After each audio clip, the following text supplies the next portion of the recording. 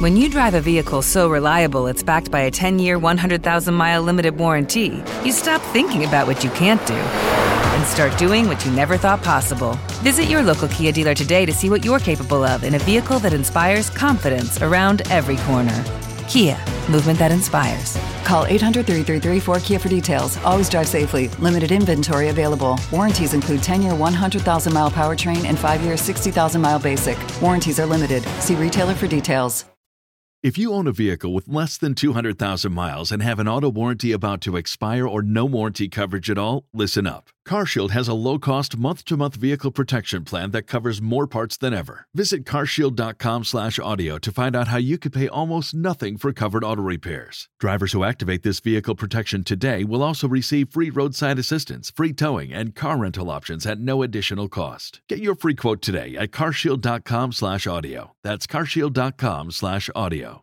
With LinkedIn Jobs, we tap into a network of more than 1 billion professionals to help you find quality professionals quickly and easily for any role you need. Marketing wizards? Found them. Software engineers? Found. That project manager I could never seem to hire? And found. LinkedIn Jobs quickly matches your roles with candidates with the right skills and experience. In fact, 86% of small businesses get a qualified candidate within 24 hours. Post your first job for free and get started at linkedin.com/spoken. That's linkedin.com/spoken. Terms and conditions apply.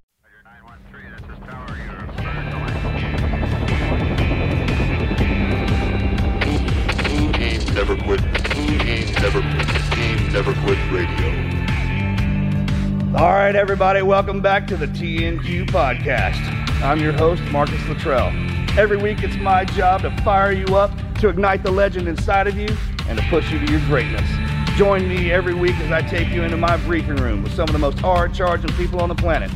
They're going to show you how to embrace the suck of life, teach you the values of working your ass off, and charge through whatever life throws at you. This is the Team Never Quit podcast. So buckle up, Buttercup.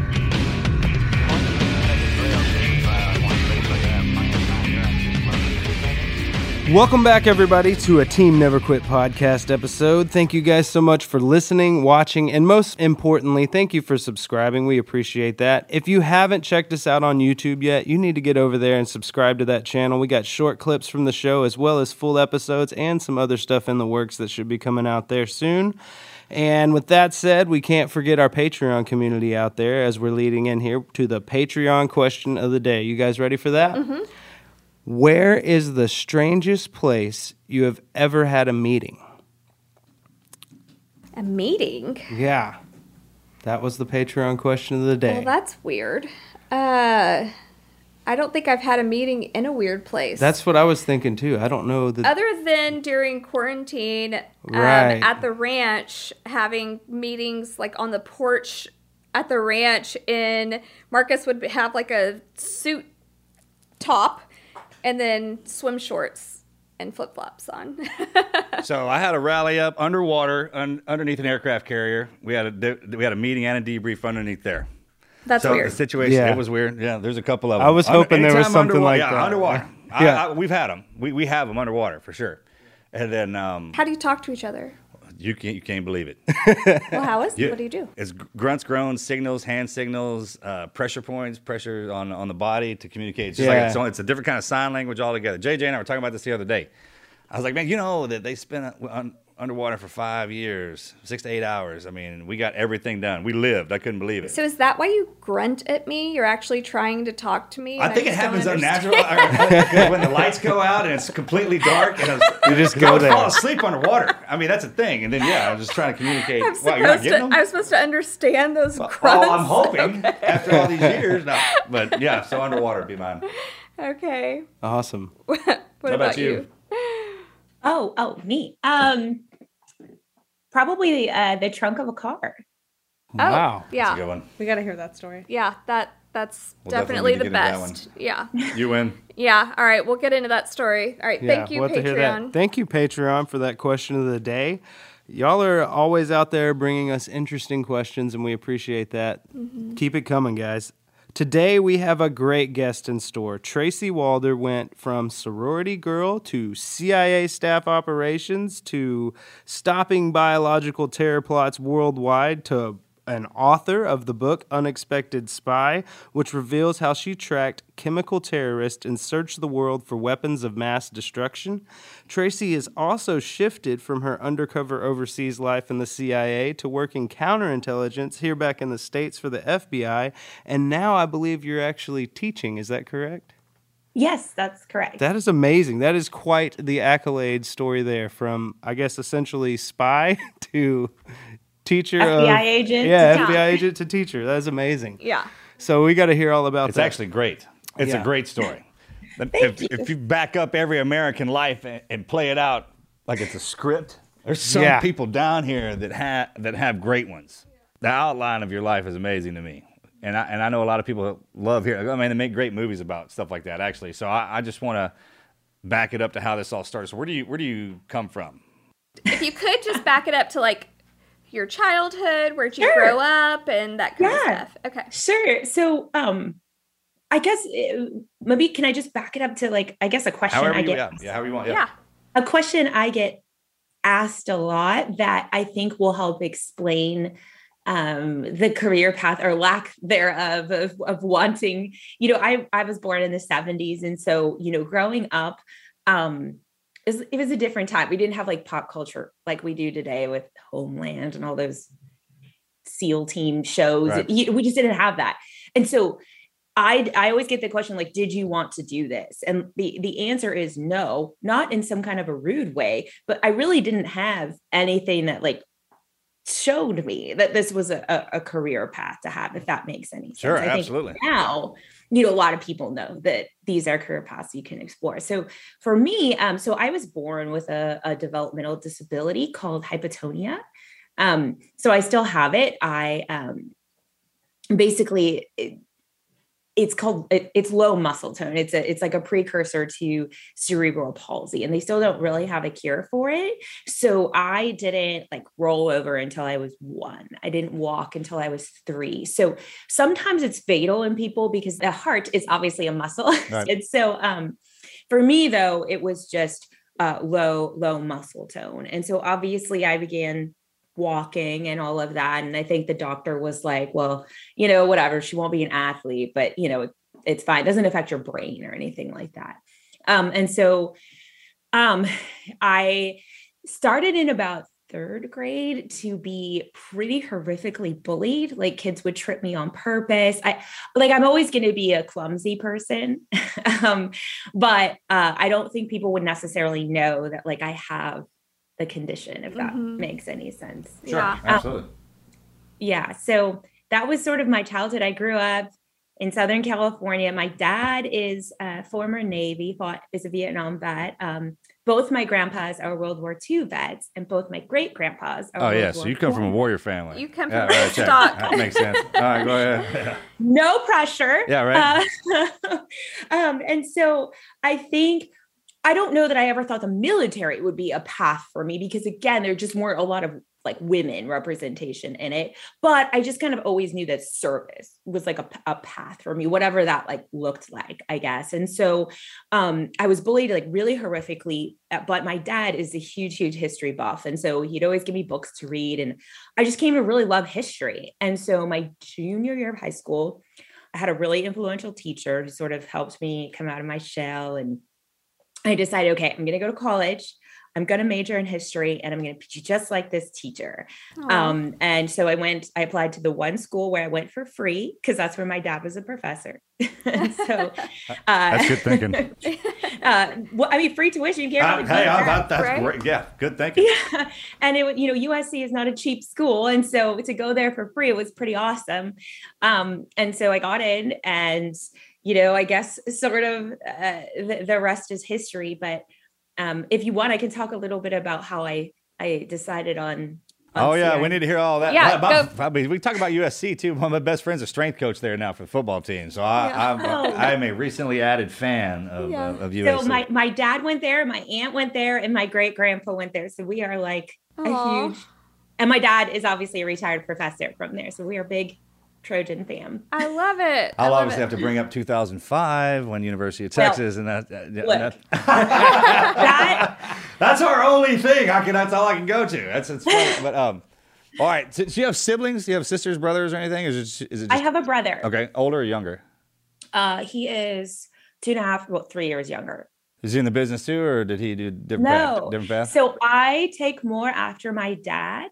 And my brother, he's not feminine by any stretch of the imagination. He is super into math, super into computers, president of his fraternity, lives his best life, uber social, a dude's dude. Yeah. Love it. One of them guys, everything's like, oh, that's cool. He does that. That's cool. That's cool. A more traditional kind of like lifestyle path, if that makes any sense. He doesn't want anything to do with government work, and it's not a bad thing. That's just who he is. Right. I took more after my dad, I guess, in that sense. Love it. Okay, so tell us about how you got started on that path. So to orient the audience, I don't know how old you all are, but like I grew up with terrorism being Oklahoma City. Yes. Waco, like that was my version of terrorism, because again, I grew up in the 80s and 90s, right? Not a pre 9/11 world. And so I did not have a lot of exposure to foreign terrorism. Yes, we had bombings in Nairobi, Tanzania, those had happened. But I think for me, when you're young, you're like, oh, that's over there, right? Like I didn't necessarily understand the problem here, if that makes any sense. And yes, we had the World Trade Center bombing in 93. But again, it was not obviously on that sort of broad scale. And Al-Qaeda wasn't even formed until 89, right? So, I remember them brushing over that. Mm-hmm. And I remember them brushing over that. We're the same age. We're 78s too. So I call us 78s. We're born in the 1900s. We're a unique generation. Gen X. Yeah, Gen X. There yes, you go. Right, Gen X. And I remember when that happened.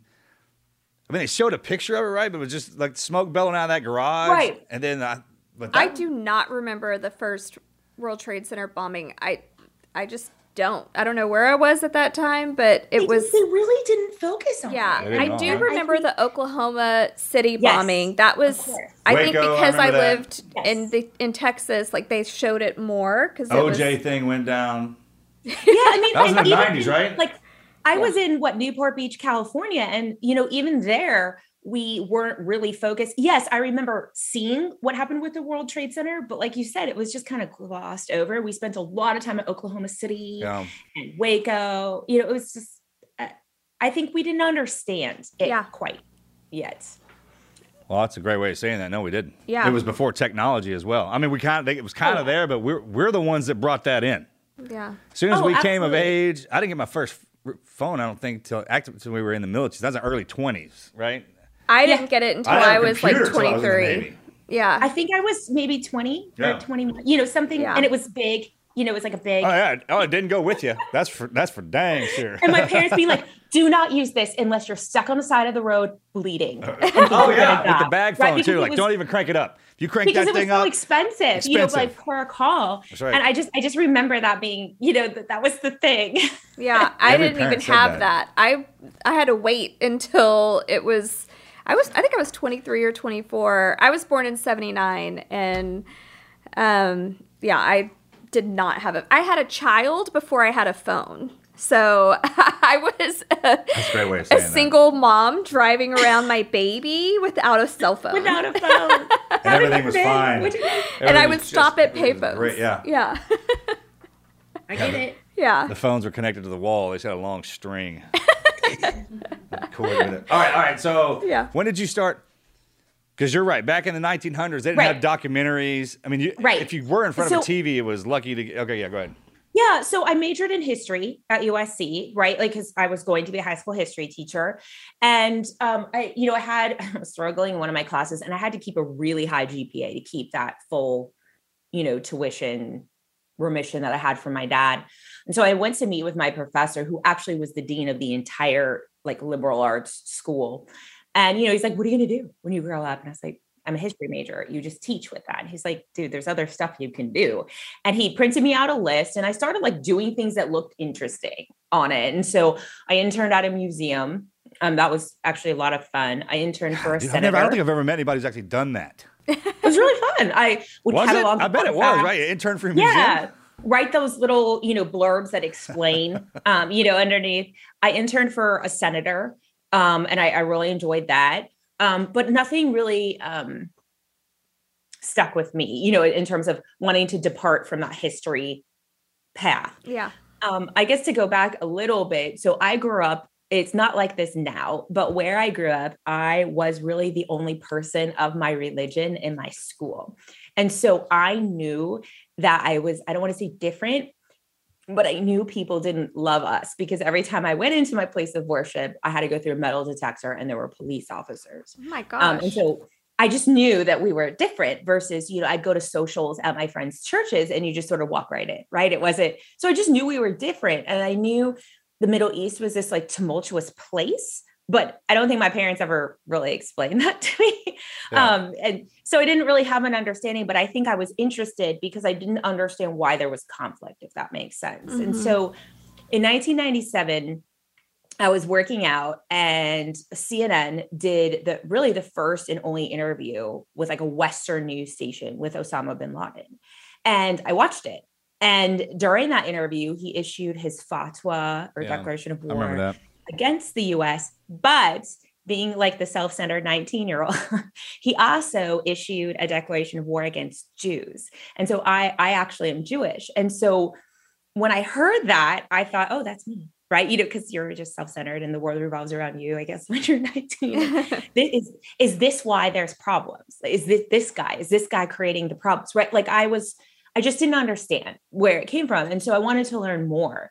And so I know USC is a great school, but again, at the time, which I know might sound silly to some younger folks, like there were not classes you could take in terrorism or national security. And so I took like Middle Eastern history. I took intro to Islam. I took international religion. Like I tried to take anything I could to, I guess, learn more about it. And that's when I really became very interested, but I couldn't find anyone to help me. And I didn't know if I was interested in this terrorism thing. Like, what do you do with that? Where do you work? Which I know today sounds so silly, but this was like 1998. Oh, we're the ones that invented that.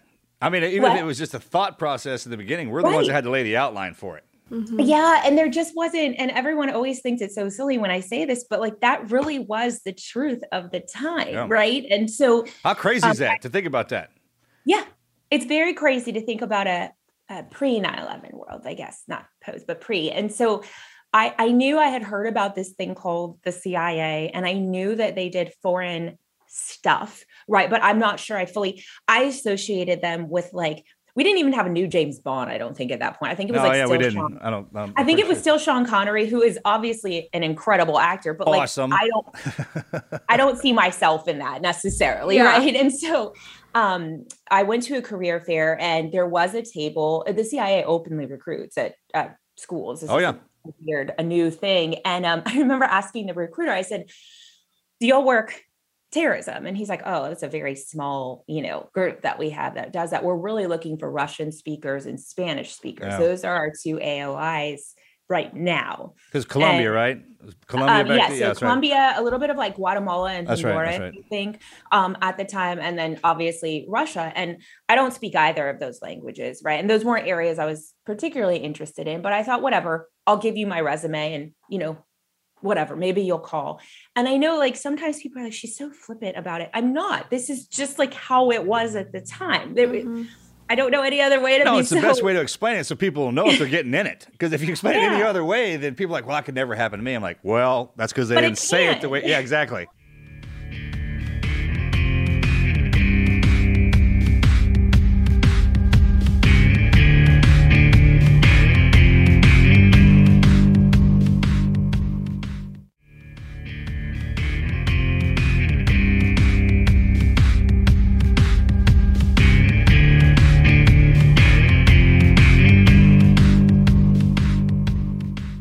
People that are younger than us do not understand how things worked in the late 90s. Like I graduated in 97 and I had to hand write my college applications. Yes. It was, and you had to like do it over and over and over again. Yes. If you wanted to apply to 10 schools, you were filling out 10 packets and making photocopies of all of your transcripts, all that kind of stuff. You didn't have time to do anything else. He's always writing something. Nowadays, because we have a 24-year-old that just graduated from college. There is one website. You fill out one application, and you just click what schools you want it to go to. It's so easy nowadays. It's called the Common App. Right. Is that true? Is that how it works? Yeah, it's so easy. But back then, it was so hard. And a lot of people just didn't do things that were hard. I mean, it makes sense. And you know, like Marcus was saying, like, I like to share that because, like you said, I wasn't some crazy achiever with connected parents and, you know, all of that. Like, that's not how I got where I got, right? Like, yes, I had a good GPA. I had to, because my parents couldn't afford to keep me there, right? If I didn't, you know, stay there. And so they called, obviously CIA called clearly. And, you know, I began the process, but as I'm sure. All right. So this is a cool story too. What's that call like when they come over? Did they do the secret with the newspaper? We're like, hey, we're here to recruit you for the. No, so they don't recruit you. They called my room, obviously, and again, I did not. My cell phone wasn't used for that purpose. I would have gotten in a lot of trouble. So you know, they called the landline in my room, and it was my roommate who actually answered. That's even better story. It's the CIA. They want to talk to you. I mean, what do you? You know, because there's a couple of agencies, if they ring your phone, you're like, and someone else answers, it's actually great when they do, because the look on their face. Yeah. And you know, they called, and then you sort of begin the process, right? There's all these different hoops. I guess you could say that you sort of jump through, and then they have cuts, right? You know, at each of those hoops, very similar to the SEALs, I'm sure. And, you know, I made it through all of the hoops, I guess. That is so awesome. What was that? Was that scary? What was it? It's exciting, right? Exhilarating. Frustrating, I think, would be the better. Whole time? No. Where it got frustrating is, and I talk about this in my book, the part where I almost quit, like stopped it, was the polygraph. I got really mad and like really annoyed. So I think that part was frustrating. Good Lord, we were watching Meet the Parents the other day, and we were. Oh, when he has to take the lie detector. When he stumbles into that freaking room, and he's strapping up to that lie detector. That's a great scene. Yes, I love it. The box is one thing altogether. It's just funny to watch people go. I mean, it's funny now. When back in the day, when you get strapped up and you're young and you don't know anything, you got those moments of truth and everything. I forgot about all that, man. It is nerve-wracking. You're right. I'm sorry. I forgot you were going to have to go through that part. I've never had to take a polygraph, but I have thought about if I would ever have to take one, and I get so nervous when anyone thinks I did something wrong that I'm sure my nerves would be like this, because it's almost like self-inflicted guilt. I don't know what that is about me, but I get so nervous when it comes to something like that, because I'm always like, they're going to think I did something just because I'm nervous. Is that how it was for you? No, it was just very frustrating. Like all the questions, and it was frustrating. Yeah. How long was it? So the first one was about 8 hours, and then the second one was about 3. Oh my gosh. I couldn't imagine being in a room 8 hours going through something like that. It's like a day of school. Yeah. I know, when you think about it, it's like, how do you relate to that? It's like a day of school. Like sitting there all day long. No breaks. Yeah, no breaks. Well, sure you get a bathroom break. That's funny. All right. So when they call, from the time they call to the time you're activated is how long? Oh, I mean, it was very short for me. It was like a year, because my background didn't take a long time to do, because I was so young, obviously. Right. You don't have a lot of skeletons in your closet. Yeah. And the ones you do in there, that's not the ones they care about. Doing dumb stuff as kids. No, I mean, like partying in my sorority. Oh, right. I mean, that drinking underage really wasn't something that a lot of the stuff that the young kids that you worry about at that age, that's not the stuff they're looking for. No, they didn't care. At all. Matter of fact, they're really good at that stuff. Everybody I ever worked with from the agency, man, they were professional at everything. And I mean everything. Partying. Yeah, they have a good time too, man. You got to. Yeah. So your acceptance to the CIA, let's go from there. Yeah. I graduated college, like May of 2000-ish, something like that. And then I EOD'd like a couple weeks later at the agency. Yeah. And I guess I got really lucky because I was put in the counterterrorism center. Yay. Yeah. But that's right before, I mean, that was still before 2001. I like to tell people I was there before it was cool. Well, yeah, it's a great way of saying it. And, people are like, oh, you must have been amazing to get put there. I was like, no, that was where they put all the people that weren't good because all the seasoned people were like the head of the Russia division. Yeah. And, so we talk about that in the communities, like trying to chase something down. Like, I want to go in here. I want to try that. Man, that's how you don't wind up getting it usually. All the guys we laugh about it.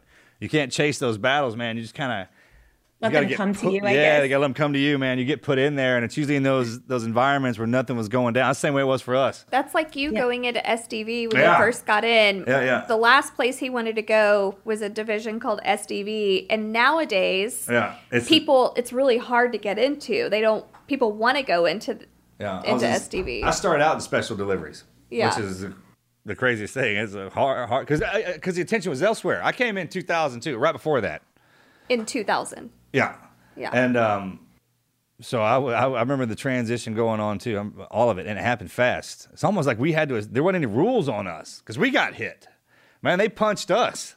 So guys are like, just go get them. Like, okay, roger that. Cool, man, we got you. So what was that like pre 9/11 being in counterterrorism? This is going to sound so strange. It was weirdly normal. It was just like a normal work day, right? Like, I was obviously waiting to go to the farm, because I was on the ops side, and you have to go to head. It's the reverse of the FBI. So CIA, you spend time at HQ first, then you go to the FBI. You spend basically it was weirdly normal, right? You went to work, you came home. You went to work, you came home. Like that was just what you did, and my job was to try to get as much information as possible on terrorist training camps. Were you at Langley? I'm sorry? Were you at Langley? Mm-hmm. Just cool. It's cool saying that. Yeah. I mean, it still is. That word just rolls out. Like when you hear it, I don't care what you're like, oh. So how does a young lady get information on terrorist training camps pre 9/11 when you don't even know what all of that really is? Are they prepping you and giving you assignments to go for, or are you just trying to figure things out yourself? I think you're trying to figure things out as much as you can. I can't divulge too much about, sources and methods or I'll get in trouble. Yeah. I'm sorry. No, we get it. Yeah, no, it's okay. But, it's interesting because I've served in 13 different countries. And I mean, most of them not ones that you would consider hospitable, to women. And I've never had a problem except for in one country, and it wasn't me. They were pissed off at our chief of station and they just took it out on me, and so I never had a problem. Yeah. Weirdly enough. So tell us about the being in the trunk story then. Oh, well, that's a ways into the career. So that would have been after September 11th. Oh, okay. That would have been. I remember when that happened. Because I had heard Osama bin Laden a couple of times, not even really. And our main focus was, man, we weren't even on Russia either. We were on something completely different. But the day that happened, or the day after, like when everyone got unified, when those flags came up and everything started moving, our organization and y'all's organizations when got inundated with the money. And they was like, hey, man, you guys go and get it. And I remember getting the intel, just like you said, because you'd read or watch a movie. Like we try to watch a movie on something or read something on the country and how things are the way they are. And when we say we get intel, it's like the best way to do that, imagine going and living in a neighborhood somewhere that you're not from and trying to learn the slang and just the vibe. Like just trying to learn the vibe. Like there's certain things, you can do them, but you don't, right? And that was what we had to figure out. That takes a lot. It was weird, I guess, obviously being at headquarters on September 11th in the counterterrorism center. I mean, we took a lot of crap for it, obviously, and we got blamed, and I think a lot of us feel like it's our fault, and, it's not. I understand that, but, you kind of go through all of that, but there wasn't any time to like really be upset. And I had just been read into a program a week before September 11th that wasn't supposed to start until the spring of 2002. And then that started the next day. Oh, wow. Yeah. So it was myself and 2 other guys. Yeah. Oh my gosh. A lot. But it was fun, I guess. We were truly the tip of the spear, I guess, in terms of yeah.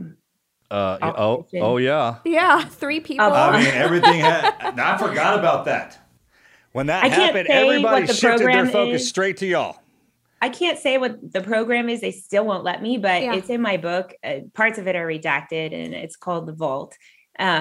But it was myself and 2 other guys. We were the very first people to actually work it, which is like, now that I think about it, I don't think I fully understood what that meant at the time, obviously. But we were definitely at the tip of the spear in terms of the war in Afghanistan. And I mean, the room we worked in was so small, and the president and everyone was in there every day, all day. And it was just a lot.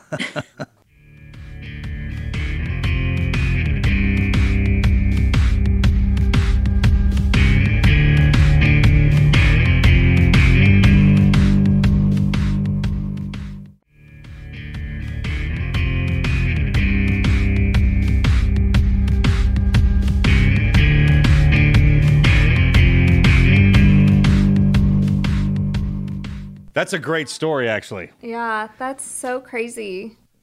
We were a couple of my buddies and I were talking about this the other day. And you can watch this stuff that we did on TV, or you can read about it, but there's a missing element. That the chaos factor, when that's dropped on you, like when we have to go through that and you're spun up, but especially when everyone's activated, you can feel it. And that after over time we got good at it, so that kind of mellowed down. We got our battle rhythm, but there was nothing like that first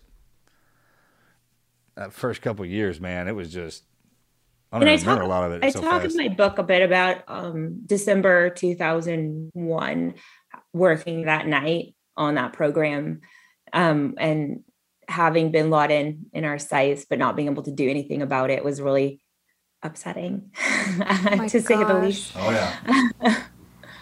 Golly, that's crazy. We don't want to get you in trouble, so only say what you're totally comfortable with, and just know that we can edit out anything that you, if you do say anything. No, I know what I can. Writing a book is good, right? Because then I know what I can and can't. Yeah. But the whole bin Laden stuff, I do detail that, and that's been cleared by the agency. Oh yeah. Well, they love hearing. Our people love hearing that story. Yeah. Yeah.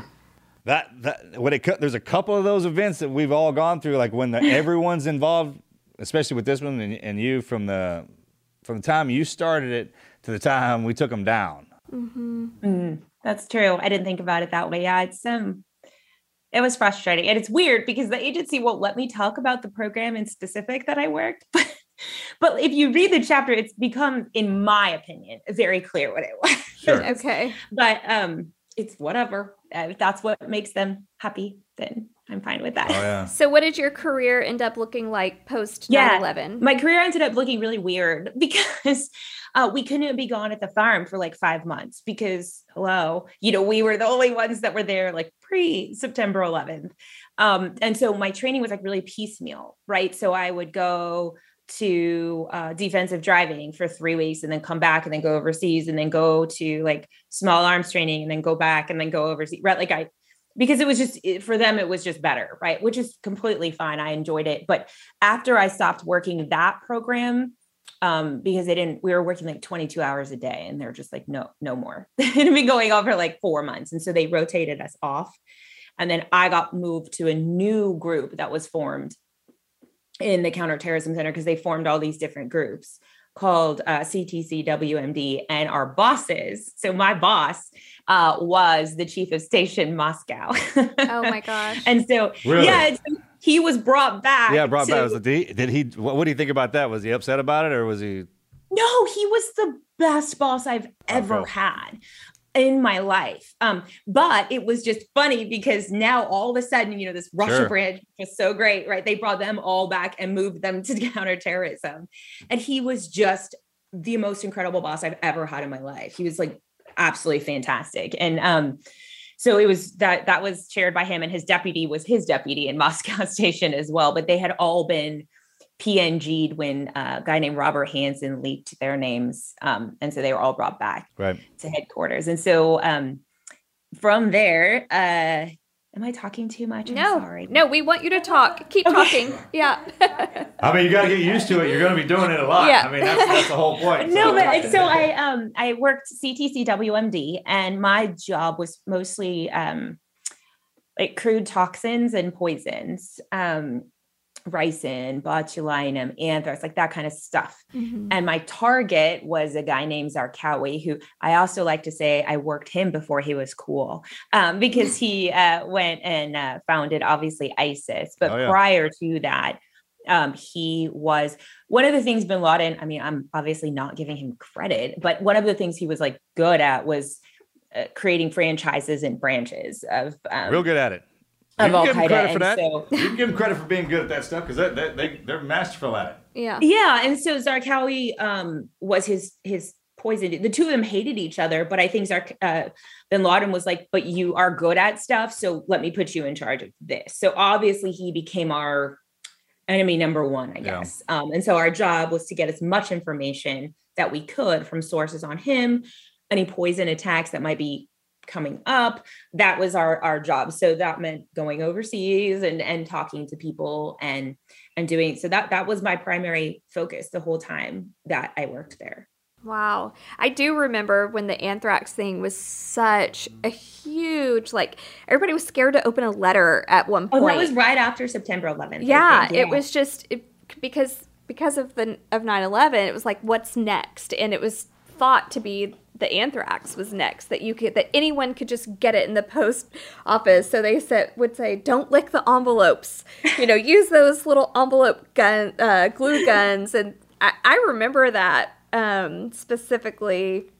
That was a huge deal for those younger than us that didn't experience that. It was a real fear. I don't know if it was a real threat, but it was a real fear. Huh? Now that I think about it, it's like something new every year. Yeah. Yeah, but back then, think about it, right after the bombings, it wasn't really a fear that they were going to hit more buildings. It was a fear that we were going to get poisoned somehow. Mm-hmm. Oh, good times. So you went over there to research this, basically. No, I went over there to recruit human assets, to give us information and to gain information that I could from folks that we had already caught, who might be able to tell us when the next attack was. Did you get any information from women, or can you say that? No, never from women. Yeah, it was always men. And you would think that would be really hard because they do not respect women like they do. I think we have maybe a misconception of how they are portrayed in the media sometimes. And I mean, there's disrespectful people here, right? Mm-hmm. Some of the most disrespectful men to me have actually been here. Yeah. Not overseas, which is interesting. Oh yeah, there's been a bad light shined on everybody, actually. That war does that. War does that. Yeah, I never had an issue ever, not once, like truly ever. And then I know that, I mean, this probably sounds terrible, but if they did estimate me or whatever, I use that to my advantage. That's not my problem. Like that's their problem. That's the best thing. Yeah. The more unassuming you are, the better. Mm-hmm. I mean, my job is to manipulate people to give me information. And so it worked well for me. God, I never had that issue. First guy got a hold of me in y'all's profession, I sat down at lunch, didn't even know what was happening, dude. I mean, by the end of it, I was eating fried chicken and be like, oh, my mother does this. I was like, I was in uniform. Gotcha. And he was the best dude. And he's just so happy, right? He had the best smile on his face, man. It just kind of, y'all are real good at that. And I never had, I worked with SEAL Team 6 a lot, what I was doing. And are you the one that got the rosary? No. Okay, just checking. They were always so amazing to me. And I mean, I never had issues like ever with men ever. In any culture. Some of the interrogation, my dad always said, if you want to get something out of somebody, just get them drunk. They'll tell you whatever. They like you, they'll tell you what you want. They hate you, they'll tell you that. They'll tell you everything.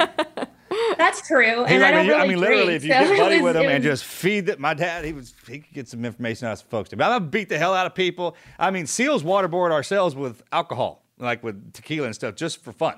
I mean, I'm sure you've seen that happen before with us. We do some crazy, anything we do to the bad guys, we do to ourselves for fun. But yeah, the best way is the unassuming. Like laugh it out in conversation. They were great. Yep. I really had no issues, like ever. That's cool. All right, Go ahead. You got two, so on the desk of Bin Laden and Zarqawi. So I stopped sort of focusing on Bin Laden when I was moved to the WMD group.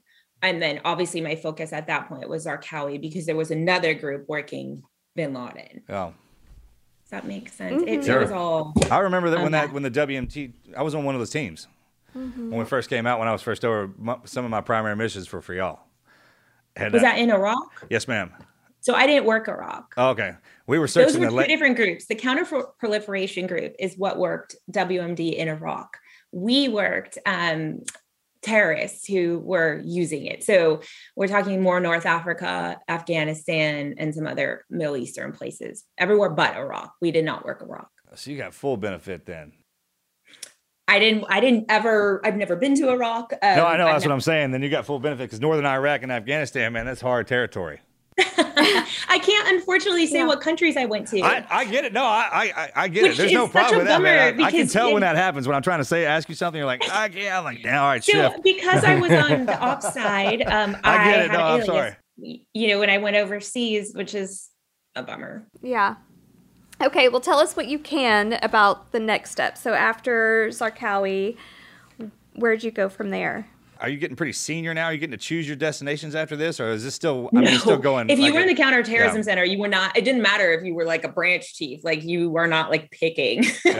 Just wherever you need to go. Where you go. But yes, I was like a pre-manager, I think at that point. But I made a decision, and I always think that it was like a super mature decision to leave because I loved it there. Like I said, I loved my boss. I loved my colleagues. I had lots of awards. I was being promoted so quickly. I have nothing bad to say about my job there, but I didn't want to live overseas anymore. I was totally burnt out, which I mean, given the work we were doing is kind of expected. So are you married by now? I'm sorry? Were you married? No. Mm-mm. Single life, right? I got married pretty late. Okay. So yeah, single life while you were in though, right? Yep. All right. Yep. And so I made the decision that I loved the counterterrorism mission. And so I wanted to work, in one place and stay kind of stateside.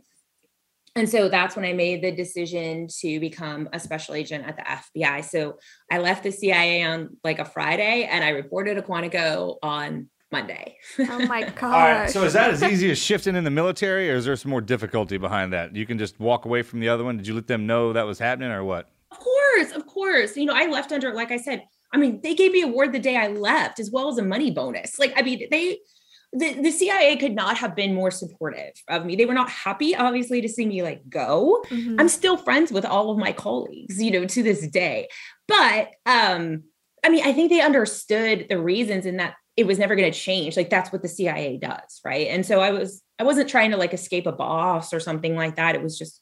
No, I know, but we have some guys that were in the Marine Corps that came over into the SEAL teams. It's just tough, especially if you're squared away.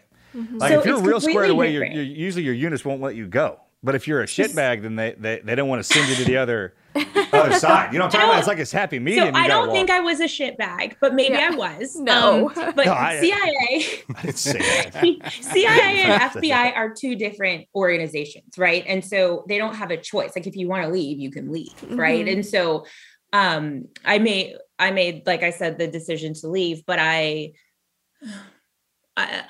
CIA is an intelligence collection organization. That is what they do overseas, period, the end. That is their mission. That is how they were set up. The FBI is a law enforcement organization in the United States. That's their mission. that's how they were set up. Those are two very different things. Mm-hmm. And the two agencies really hate each other. Absolutely. They hate each other? Absolutely.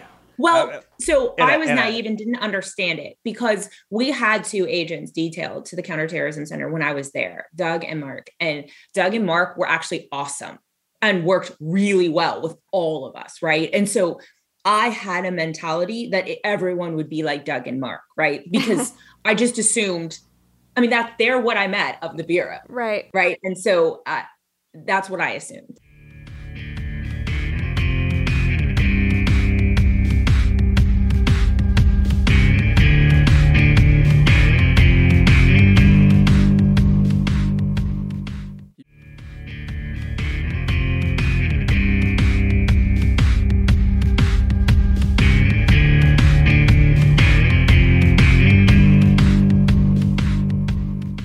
And it wasn't like that when you got there? Auburn.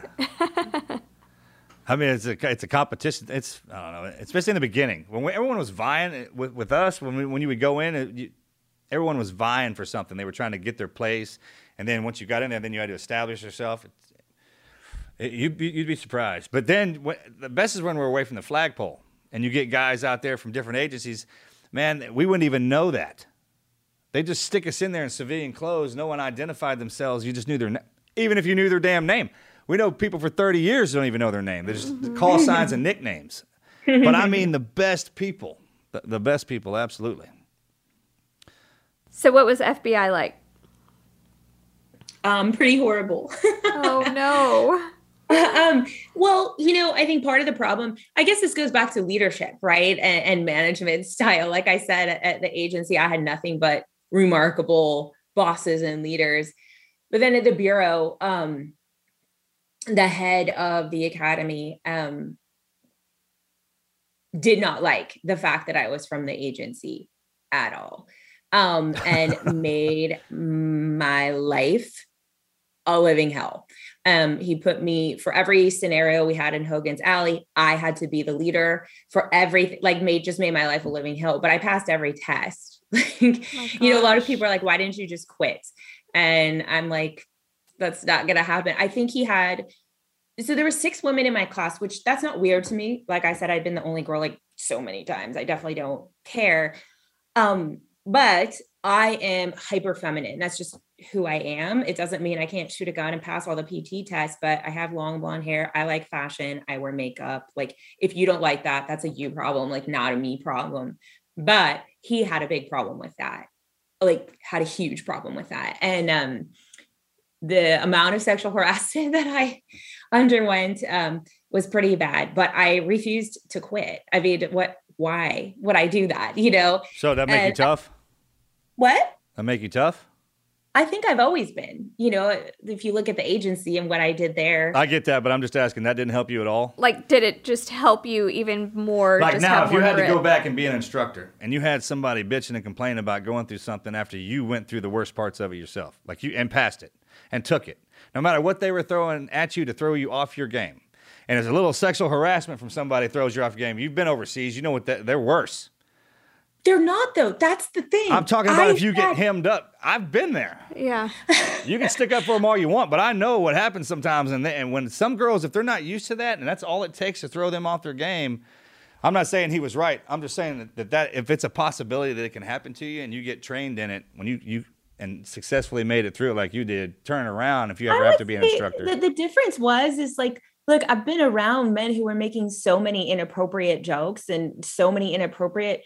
But it was never mean and vicious and vindictive, ever. I just more thought it was funny and just literally carried on with my day. Yeah. Right. I'm not hypersensitive to that stuff at all. I've never been. This was different. Yeah. This was, you'll be a good agent on your knees under my desk. Oh, this shit. was, we don't like the way you look in your pants. It makes us uncomfortable. Can you write a letter apologizing for the way you look? That's super different than an inappropriate sex joke. Do you see No, I get it. Yeah, absolutely. There is a difference. 100%. Sure. And I had never experienced that with the guys before. In the past, it was just all jokes and whatever. It was, I don't know. It was just, it wasn't that.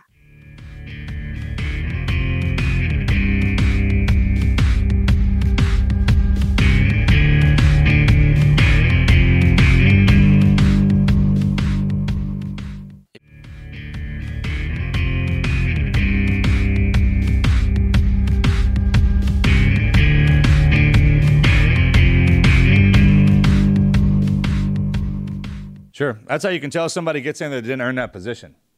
Yeah. It was bad. Guy. So did he get in trouble, or did you file any complaints with him? No. I should have, obviously. I look back and I should have.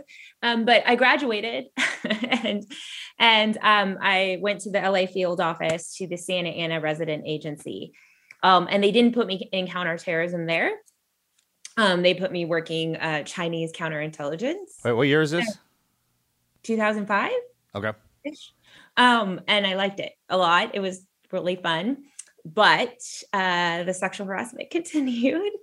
And I think I had just become like so numb to it that I told my dad a few things that some of the people had said. And that's when he was just like, you need to leave. And that's when I quit at that point. So I guess I'm a quitter. So no, not at all. No. So hey, this team never quit. Don't worry about it. That's not what that is at all.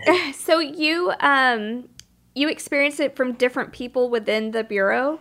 Mm-hmm. It wasn't the same guy that was doing it when you first went in? Nope. That's so crazy. Bureau's going through some tough times. Yeah. Look, and I can only talk about my lived experience, right? Like not every agent there is like that. Like that's truly, not, but I liked the work I did, but it made me realize that we have some work to do. And so that's when I sort of got into teaching, I went and got my master's in education and I started teaching. But what I started realizing was that the young ladies had a lot of questions about my career. So I started the first class for high school students on national security, foreign policy, and law enforcement. And then I started teaching at an all-girls school. And my class became full every single year. So I started having to add more and more and more and more sections of it. And now I've had over 60 girls go into these careers: military, CIA, FBI, Homeland Security. And to me, that's my way of like, I guess, not quitting and making a difference is that, look, I've had these two careers. One of the ways that we can enact change is by exposing more women to these careers and showing them how they can have them and maybe sort of leveling out the gender narrative a little bit. That's amazing that you do that. That's a bit. It's almost as if we're transitioning out of that world into the teaching world. It feels right. Well, so the FBI, this is what I say. CIA taught me what I want to teach. FBI taught me who I want to teach. That's how I view it. And what, life taught you how to teach it? Mm-hmm. Yeah, I guess. Yeah. I mean, we had to road test this. When we went in, I remember when all this kicked off, it was like an uncertainty. I mean, we knew what to do in the situation, but like we didn't know what the situation that was going to present itself. So of course, you never do. Yeah, you never do, right? That's the surprise. And then over time, you just get battle tested in that over and over again till you get that repetitive motion. And then teaching it back to the kids. I think the cool part was learning the little tricks in between. Like, hey, instead of you having to get your ass kicked like this over and over again, I'm just going to tell you this is how it goes down. And I can give you an example of it now. And there's so much value in that. I think there's so much value in it. And I think too, like, I am a tough cookie, but I've always been a tough cookie. I mean, like I was bullied. I have parents who are like definitely no nonsense people, right? Like this is just how I was raised. Right. And so I think part of it is that those careers agreed with me because like, that's who I am. I'm not like a kid gloves kind of person who gets my feelings hurt, easily. So but that's just who I am. Right. Is that one and of the things that you address too? That's okay. But I don't know. I guess I found my passion and my calling now. I think it's powerful. Yeah. I mean, you said it earlier when you were growing up because you thought you were weak. And I mean, the ones that don't look like they're supposed to be in that part, they can teach you. I mean, all right. The best is when you know somebody and then you're kind of sitting there and you hear something in conversation about them. It completely changes the way you look at them. Mm-hmm. Like if you and I just haphazardly were sitting around somewhere and I didn't know, maybe I'm talking about without conversation. Mm-hmm. And then you look over and she's like, oh, that's the girl that worked the desk for when terrorism, you just start kicking up and the whole, I'm like, what? Yeah. What? I mean, of course you are. Sometimes that sucks because people will say, oh, you're just a teacher, like you're just a teacher. But I almost feel like then I have to like front load the other two things I did sometimes. Get over that now. That's an ego messing with you. Yeah, there. Come on. I do that too. I don't. But that's why I actually never mention them because then as a female, like a lot of times people don't want to be my friend because it's very off-putting to them. Like what I used to do. You're more badass I'm in this weird place, if that makes any sense. Well, I think you're incredible. Yeah. So how do you play it? I mean, you are a CIA operative. You can go undercover, right? You don't tell anybody. You should be really good at that. That is very true. You know what I'm talking about? Yeah. You're the best trained thing we got down here. If you can't get that done, we're in trouble. It's super true. I think everything you've done is super admirable. And whether you say it or not to, whoever you're talking to and they think you're just a teacher, what you've been through comes out. Yeah, you got to see. We have to see that. The actions come out. There has to be one person that goes through that. You got chosen. Mm-hmm. I mean, there has to be a pillar if you're going to set one so everyone can follow to have something to identify. That we were talking about that the other day with one of our kids. I was like, "So, do you want to have the written word down or something to look at? Remember that, or just to try?" I was like, "Man, if you have something I can identify. Like, man, she went through that. She took that. Not only that, man, she can teach it back to you."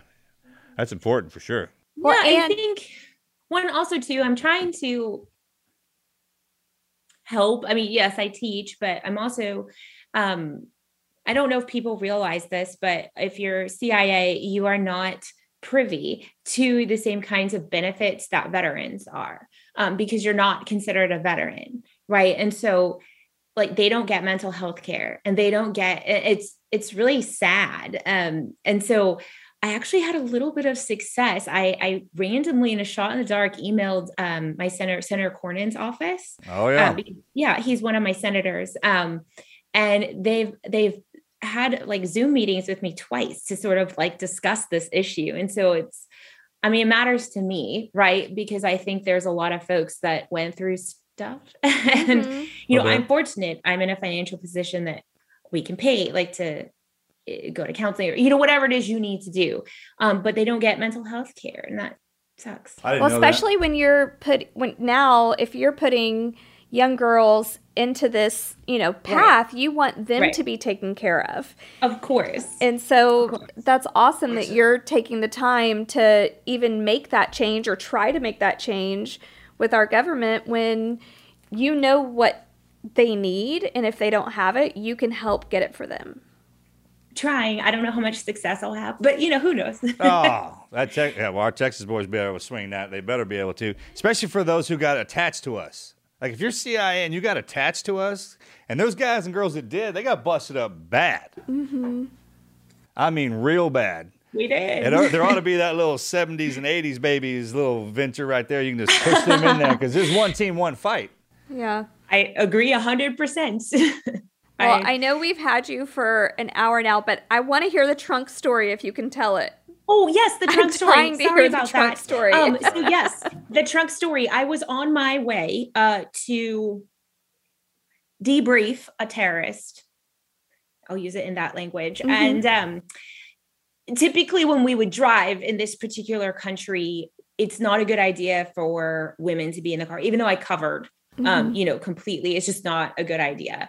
And particularly the guy that I was with, like, there just really wasn't any way of making it seem like he wasn't a white dude. Like, he had red hair, fair skin. It just wasn't white. No, he's an amazing guy. Yeah, right. just wasn't a way to do that. And so he put me in the trunk, like to get from like where our particular little station camp was set up to where we needed to go. And he was like trying to talk to me, but I couldn't hear him like through the trunk. So we stopped the car on the side of the road in a place where like no one could see us, got out, opened up the trunk just a little bit, kind of knelt down and was trying to like tell me what to expect in meeting with this particular terrorist. So, it was a meeting. Yeah. Oh my gosh. That's Removing hilarious. the environment, it was completely normal. It was completely normal. In the environment, it was completely normal. Completely normal. Throw the environment in there now, and that changes everything. Oh my gosh, that's so yes, crazy. That's the trunk meeting that I had. Oh my gosh. Well, thank you for sharing your story. So how can we help you? Can you tell people how they can get your book and what you're doing now? Yeah, help you, support you, all that. So you can get my book anywhere, Amazon, any of those big places. And then I started an open Instagram page, The Unexpected Spy, where I sort of take my teaching and I take like complex national security and foreign policy issues. I think not to be too blunt, I'm really sick of like the political slant on a lot of these issues. So I try to take the issues, I boil them down to 1 minute, and I explain to the audience, like, this is what this means, or this is what this is, in very apolitical, quick fashion, so you can get your news like that way. So I started that. I don't have that many followers, but I try. I follow you. I love it. And that's why I reached out to you, because I love having non-biased news. I don't know any place to really get it. So I just thought, well, I'll just break. And then some people got mad at me because I did post about like Mar-a-Lago, but like I had to, it was in the news. I don't know what you want me to do. Right. And so then I just like broke it down. This is what classification means. This is what, just to try to. That's what I was going to ask you. You don't even have to put this in here, but if you had like your own app or YouTube channel that said The Accident or The Unexpected Spy, I'd subscribe to it. Like if you just got up on there and taught people a tradecraft, how to be a spy. Someone told me to do that, but I don't know how to do that. Woman, you're the only one who knows how to do that. I mean, it's just be yourself. Like, hey, when I wake up in the morning, this is my first thing. Talk about reflections and how to walk, how to be. Oh, are you kidding me? It's like they don't know how to. People would care. And it's the stuff that you overlook. Well, this is the stuff they want. The stuff that you think's not important. And it's like, oh, that's not a big deal. I'm telling you, that's the fun stuff. I know you get it. If you focused on the apolitical, just like how you did the Mar-a-Lago thing, I saw all of that post. And Kara can help you. I'm offering Kara's help. Kara can help you. I'll be your friend. No, I'm so nice. I am, and I guess you guys get like 4 to 78. Like, I think I'm decent with technology, but I'm not that good. Well, here's the deal now. The best part about it is the no tech. Yeah. It's that you have those skills that you can't even imagine. They're not. You can't even tap into them till you're out long enough. That's another thing too, because you're still your That's true. That's a really good still focused so hard on that, and also you're not allowed backing out to get that done. And now, no, I don't Kara. know what that was, it was Kara. Her voice is coming. Your voice is coming through really soft. Oh, sorry. But for sure, man, that would be it'd be awesome. Kara can help you start a YouTube. Inspired. I'll be your first member. I mean, yes. If I saw that, I'd be like, I got to see what this is. And if you showed up, I'd be like, I'm going to teach you how to be a... There is another, it's actually one of our friends, and her husband was a teammate of Marcus's. She was with Fox News for a long time, and then she decided to become a full-time mom. But she started an online platform of very non-biased news called Smart Her News. Smart H-E-R News. And I do want that in there. I want to give her that plug. You don't have to do anything you want follow to, but that I'm one just too. saying, like, if you got up there, just because of what you can teach and what you've been through, and experience is experience. And just talking about, like, from the academies, from the FBI to the CIA, the difference in that. Like, if a man says this to you, this is how you react. Mm-hmm. And we talk about that all the time. It's like, put them in a scenario, then give them 3 options. Because we have them. You can play out 1 million options in your head every time a scenario would focus in on itself, and we just got better and better at it. Yeah. And you can't see that because you're still really focused on that, but that's the brilliance in what you've done over your life. And I think I'll do it. I don't know how. You should do it. I'm gonna do it. I think you should do it. You should totally do it. Right? Kara said she'll help. Kara's social media. Right there. If it comes in 3s, girl, you got Yes. I have 3 subscribers. Yes. Yeah, right here. So now that I know how close you are to us, you're definitely doing this. You understand me? Well, thank you so much for coming on, and we will promote your Instagram and your book and your new YouTube channel. Yeah, I'm going to get myself one. You already got the greatest name for it. Yeah. I mean, it just writes itself. Right. If it's not already taken.